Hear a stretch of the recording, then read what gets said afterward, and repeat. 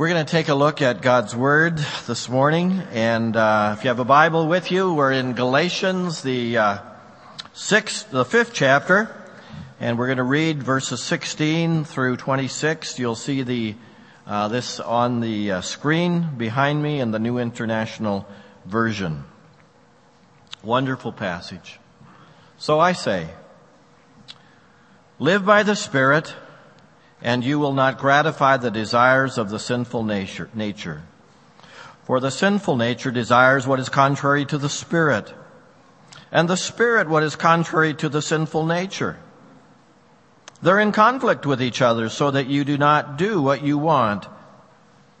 But if you're led by the Spirit, you are not under law. The acts of the sinful nature are obvious: sexual immorality, impurity and debauchery, idolatry and witchcraft, hatred, discord, jealousy, fits of rage, selfish ambition, dissensions, factions and envy, drunkenness, orgies, and the like. I warn you, as I did before, that those who live like this will not inherit the kingdom of God. But the fruit of the Spirit is love, joy, peace, patience, kindness, goodness, faithfulness, gentleness, and self-control. Against such things there is no law. Those who belong to Christ Jesus have crucified the sinful nature with its passions and desires. Since we live by the Spirit, let us keep in step with the Spirit. Let us not become conceited, provoking, and envying each other. This is the Word of God. Well, I'm glad that Pastor Ken prayed and gave thanks this morning for the weather. I know that when you those of us who've lived in Edmonton for any length of time, we're probably pretty quick to talk about the weather and acknowledge how horrible the winters can sometimes be. But this month of May has been beautiful. And I think we should also then acknowledge when it has been nice. It's the kind of ideal weather for a nice walk in the park, don't you think? Except if you've been out for a walk in the park, you'll notice that we now have another issue: mosquitoes. And coaching soccer this spring has not been a whole lot of fun because of that. And those of you who have kids playing soccer realize just how horrible some of those soccer fields are and the swarms of mosquitoes that are around. And if you don't lather up with the mosquito repellent, then it's really not an ideal day in the park. This morning, I want to talk about a walk in the park of sorts. It's not always an easy walk. In fact, sometimes it can be downright nasty. The passage that Pastor Ken looked at, we're going to look at specifically just this overall theme of what does it mean to live life by the Spirit. And specifically verse 16 says, "So I say, live by the Spirit, and you will not gratify the desires of the sinful nature." Now, most translations will actually say, walk by the Spirit, or walk in the Spirit. And so really, we have made reference to this many times. This probably is not a new analogy for many of you, but the Christian life really is a journey. And this journey can be difficult at times. In fact, I've talked with people who say that their life is harder now since becoming a follower of Christ. And maybe when you think back in your own life, that might be true for you, and you may feel that way as well. This is just too much sometimes. This is more than I can do, more than I can accomplish, more than I can handle. And I'm overwhelmed, I'm tired, I'm discouraged with this Christian life stuff. No matter how hard I try, I never seem to measure up. And oftentimes people come to that place in their life or that acknowledgement, and they'll actually kind of walk away from the Christian faith because it's too hard. The demands are too great. The Christian life, in fact, isn't just difficult. It isn't just challenging. It's impossible.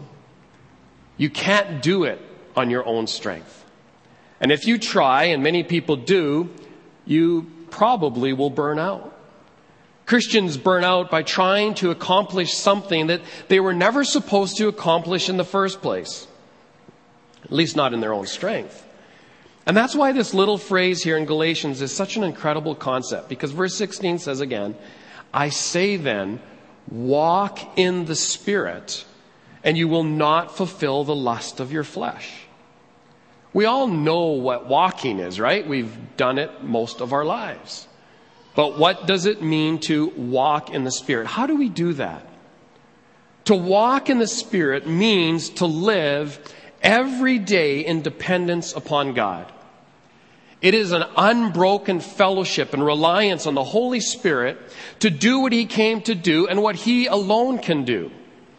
You see, it isn't trying, it's trusting. It isn't determining, it's depending. It is depending on the Holy Spirit to do His work in us and then ultimately through us.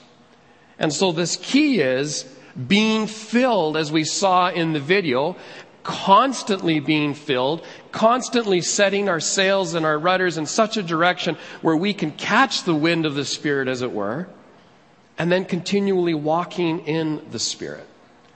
The Spirit-filled walk is the only option for Christians. And why do I say that? Let me give you at least 3 reasons this morning. The first is this: because the demands are so great. Because the demands are so great. You think being a Christian is a walk in the park? We might need to rethink that. Anyone who thinks that being a Christian is easy needs to look at what the Bible says about the Christian's walk. Just think about this with me. We're to walk in good works. Ephesians 2:10 says, for we are His workmanship, created in Christ Jesus for good works, which God prepared beforehand that we should walk in them. We're to walk properly. Romans 13:13 urges us to walk properly as in the day, not in revelry and drunkenness, not in sexual immorality and debauchery, not in dissension and jealousy. Well, we're also to walk in faith. 2 Corinthians 5:7 says, for we walk by faith, not by sight. In other words, we're to walk by means of that which we can't in any ways discern with our 5 senses. How easy is that? We're to walk in love. Ephesians 5:2 tells us we must walk in love as Christ also loved us and gave Himself for us. That sets the bar pretty high, doesn't it? We're to walk worthy of the Lord. Colossians 1:10 urges us to walk worthy of the Lord, fully pleasing Him. We're to walk as Jesus walked. 1 John 2:6 says, whoever claims to live in Him must walk as Jesus did. Does that list just start to feel a little overwhelming in a sense? Ephesians 4:1, we're to walk worthy of our vocation or our calling. It tells us that we've been given a new vocation, a new calling as God's people. Therefore, we're to walk worthy of the calling to which we have been called. Still sound like a walk in the park? Tiptoe through the tulips? Add your own cliche to that? Some people seem to think, and they've often been sold, that, you just put your faith in Jesus Christ, you'll be filled with the Holy Spirit, and life will be wonderful therever after. It will be easy. And the reality is, sometimes when we come to that place, and we don't get that easy life that we are expecting, when we look at the challenges before us, we want to give up. Make no mistake about it. The Christian life is not easy. The demands are great. And you look at a list like that, and you go, you know what? I'm feeling a little overwhelmed. That's why we need the Holy Spirit. Because it's the only option for us to walk in the Spirit. But there's another reason why the Spirit-filled walk is our only option. Because our enemy is determined. We have an enemy who is very determined. Because not only is the walk itself tough, but we have someone nipping at our heels along the way. When I say that we have a determined enemy who's after us, I'm not being paranoid. I'm just speaking the truth. This enemy is real, and he really is after us. In fact, his whole goal, his whole reason for existence is to destroy God's people and God's work. And often if he gets one, he gets the other, and he goes to great lengths to do that. Who is this enemy? You know who he is. He's the devil, Satan, the adversary. And what does Paul say in Ephesians 6 verse 12? For our struggle, this battle, is not against flesh and blood. It's not against material things or other things and people that you can see, but against the rulers, against the authorities, against the powers of this dark world, and against the spiritual forces of evil in the heavenly realms. In other words, those who we tend to think may be our enemies really aren't our enemies. That irate driver, that frustrating neighbor, that challenging relationship, none of those are the real issue. This one who is powerful hates Jesus and hates anyone belonging to Jesus. In 1 Peter 5, verse 8, we're told that Satan is like a roaring lion, ever prowling, seeking whom he may devour. And many of God's people are being devoured. Have you noticed? He's devouring their influence. He's devouring marriages. He's devouring our children. He's devouring churches at times. He's devouring opportunities for ministry and service. If you're a follower of Christ, you need to understand that you have a big target on your life. In 2 Corinthians chapter 2, verse 12, Paul tells us that Satan uses schemes. Okay? It simply means that Satan has a strategy. He's very particular, and that we shouldn't be ignorant of his strategic desire to destroy our lives. If we had the opportunity to sneak into his office and maybe check out his files, you may find a file with your name where he keeps all of the strategies, those that have worked, and maybe those that haven't worked, because he won't waste his time with those. He'll use variations of these strategies that have worked in the past, and as long as they keep working, he'll keep using them. I suspect if I did that, I may go in and find a file that says Janky Norb. And I wouldn't be surprised if there was a note that said something like, Norb may be susceptible to discouragement, especially if he becomes overly tired. This has worked several times before and seems to be a promising strategy. Suggestion: make sure he stays very busy, overcommitted, and physically tired. If necessary, illness works as well. At all costs, keep him from extended times of Bible reading and prayer. I'm confident that Satan looks for ways to discourage me and, if possible, cause some depression. He'll use whatever he has to use, people, problems, circumstances, whatever it might be. If that's true for me, what might be written in your file? Frequently tempted to gossip, quick temper, prone to jealousy, weak in the area of lust. Don't kid yourself. He knows where we are most vulnerable. He hates us, and he has a plan and a strategy to destroy our walk with Jesus. And that's why many will say that their life is harder now as a Christian, and I think that's true. Because prior to becoming a follower of Christ, there was no tug of war for the soul. We didn't have that sense of this battle raging. And we are in a battle against the spiritual forces of evil, as Paul teaches us in Ephesians. But there's at least one more reason why the Spirit-filled walk is the only option for Christians. Because the flesh is destructive. The flesh is destructive. In Galatians 5:16 here again, we have this phrase, walk in the Spirit, as we've been emphasizing that. But then it goes on to say, and you will not gratify the desires of the sinful nature. What does that mean? Well, The word flesh in the New Testament is a term that goes beyond bones and blood and muscle. It is a word that in essence speaks of life apart from God. The flesh is everything you are minus God, and therefore prone to sin and opposed to God. It's when we can sing with the hymn writer, prone to wander, Lord, I feel it. Prone to leave the God I love.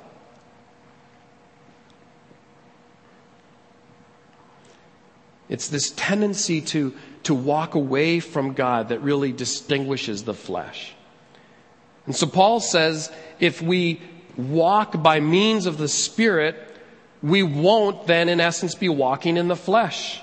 We won't be walking like God wasn't a part of our lives.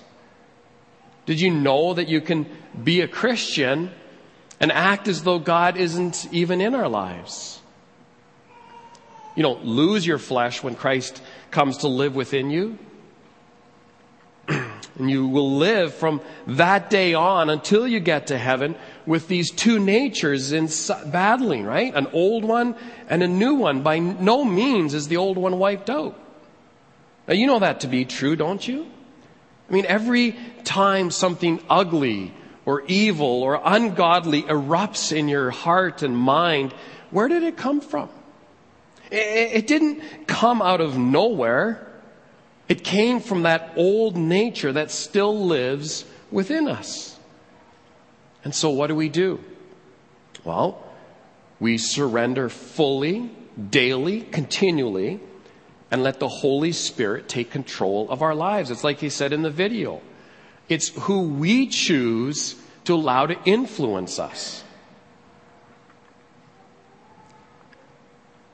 But there's always going to be this conflict. Because look at verse 17 if you have your Bibles open. It continues, Paul says. He says, for the sinful nature desires what is contrary to the Spirit, and the Spirit what is contrary to the sinful nature. Okay? So you tracking with me, right? You got the sinful nature, the flesh, and we have the Spirit.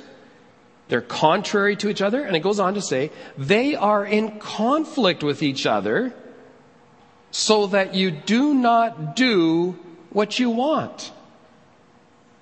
No show of hands here, but I suspect every one of us could say amen to that. You've experienced it. We know what we want. We know what we should do. And we don't do it because there's this tension. And we sometimes cave in to this tension. And so Paul is saying here that there's a war going on within us, flesh against the Spirit.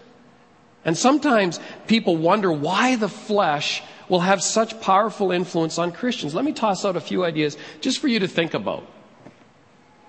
Number one is simply this: physical age versus spiritual age. Sometimes the flesh has an impact on us because of the difference between our physical age and our spiritual age. Let me just try to explain this for a second, what I mean. You come to Christ, say, at the age of 15. Well, the flesh has had a 15-year head start.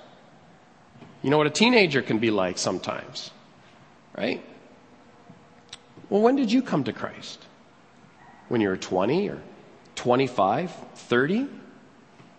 If you stop and think about it, your flesh was well into this race before your new nature in Christ even got onto the track. In other words, all of those tendencies and habits of the flesh, things that we learned and practiced when we weren't a follower of Christ, those things left a legacy in our minds and in our spirits. And when you become a Christian, there isn't some automatic erasure of all of those old habits and patterns. And many times it's like a video recording, a digital playback of all of these things in our minds. Places we went when we were 20 or 25. Things we did. And these images can just be burned into our minds. Images that we probably wish were never there. You've probably experienced this where you're maybe sitting in church. You're worshiping. Or you're in your own quiet time and having prayer, and all of a sudden, out of nowhere, this old image pops into your mind, and you can see it as if it was yesterday. And I suspect for some of us this morning, just even talking about this has maybe pushed that play button, and all of a sudden there's these videos. Oh yeah, there was that time, and there was this. And what's happening here? Satan is using the flesh to distract you because you've had all these tendencies and habits. Well, there's another reason why this tug of the flesh can seem so strong. I'll just say it's pretty obvious, I think. It's the influence of our culture. Let me ask you, when you think of kind of the culture in general, what nature does the culture feed? The spirit or the flesh? It's no contest, right? TV, magazines, movies, music videos, the internet. What do we see? Right? Flesh. Literally everywhere. And everywhere you turn, there it is. Now, how do you feel? Times probably guilty. You feel a little jerked around, defeated, overwhelmed. You don't know what to do. You say to yourself, it must be me. There must be something very, very wrong with me. It's the influence of our culture that feeds this tug of war in the flesh and the sinful nature. You could go on and look at it, and you could do this for yourself. You know that the statistics in terms of what's on TV is unbelievable. And I know there's been on more than one occasion where we'll be watching a show as a family, and a commercial comes on even, and Tina and I will just look at each other and going, uh-oh, And thankfully now with PVRs, you record it and you skip through the commercials and you're done with it, right? But there's always something, and it just seems to come out of nowhere. But that's the influence of our culture. And lastly, this one may not be as easy to swallow, but I think it's true as well. The irresponsibility of our lives. Many times we have conflicts with the flesh simply because we don't take the responsibility we should take, to be in God's Word, to follow His instruction, and to be filled with the Spirit. And even when we do hear the Spirit speak, and it seems to nudge us in a certain direction, sometimes we just close our ears and we say, no, not today. Or whatever the excuse we may make. And what did Paul say here? He says, walk by the Spirit. And if we do this, there's a promise. He says, you will not gratify the desires of the sinful nature. If you stop and think about it, that is pretty straightforward and it's pretty simple. If we follow the Spirit, then we cannot gratify the desires of the sinful nature. Now, if you want a really graphic picture of what it's like to walk in the flesh, all you need to do is read on in the 5th chapter here of Galatians. Pastor Ken already read it for us because Paul describes it there. He says the acts of the sinful nature, these are obvious. You don't need to look very far. He starts out with all sorts of sexual sins, and then he goes into idolatry and witchcraft. He talks about hatred and discord, jealousy, fits of rage, selfish ambition. We ever think that was a sin of the flesh? Dissensions, factions, and envy. And it just goes on. It's a pretty ugly list. Are you convinced yet that we need help in this walk? And that this walk is anything but a walk in the park? You see, the overwhelming testimony of the Bible is that the demands of the Christian life are great. The determination of the enemy is absolutely unwavering. And the destructive influence of the flesh is out to unravel everything we are or hope to be in Christ. But listen to me, that's not the whole story. We don't want to, there's all this negative stuff there. But here's the beauty of it. We have been given a power. We have been given a person. We have been given an opportunity to live life on a completely different level as we learn to walk in the Spirit. When you walk by the Spirit, you will learn how to depend on God every day for everything, in every way, and all the time. How do we do that? Let me give you one simple application and illustration that I hope will capture this for you. It's simply called spiritual breathing. Bill Bright, the founder of Campus Crusade, died, I think, 8 years ago or so. He used a very simple word picture that I find very helpful to understand this Spirit-filled walk. So if we ask the Spirit of God to control our lives, He does. And I do believe that life is better than it has ever been before. There is joy in being a follower of Christ and being under the influence of the Holy Spirit. Because we experience a joy and a power and a perspective that is far beyond anything that we've ever encountered before. Along the journey, however, sometimes sin enters the picture. You do something that grieves or quenches the Holy Spirit. And in a sense, you push Him off the throne of your life and you kind of allow the old flesh nature back in control. We have to take that back. Because when we experience that, we experience typically discouragement and sadness and this struggle. But that's where Dr. Bright's little word picture of spiritual breathing enters in. Okay? Follow along with me on this. Think of physical breathing. All of us are doing it continually. What is involved? Just really two things, right? Inhaling fresh air and exhaling bad air. It's what we do all day long, all night long, and it's really pretty much second nature to us, right? It happens automatically. That's really where we want to get to when it comes to spiritual breathing. It's a similar process. It is exhaling the impure and inhaling the pure. It is rejecting the bad and embracing the good. And it works like this, right?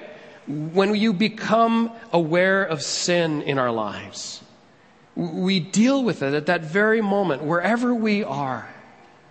Let's just say, hypothetically speaking, of course, you just flew off in a fit of rage with one of your children. I know this probably never happens, but you may even be, in your own mind, totally justified.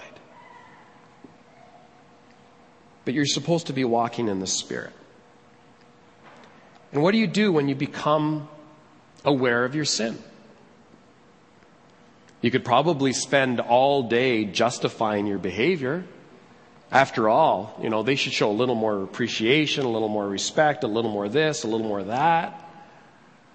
But in your heart, you know that you've crossed a line and that you've sinned. You know that we've grieved the Holy Spirit of God, and He's made us aware of this sin, and He wants us to immediately confess it and seek forgiveness.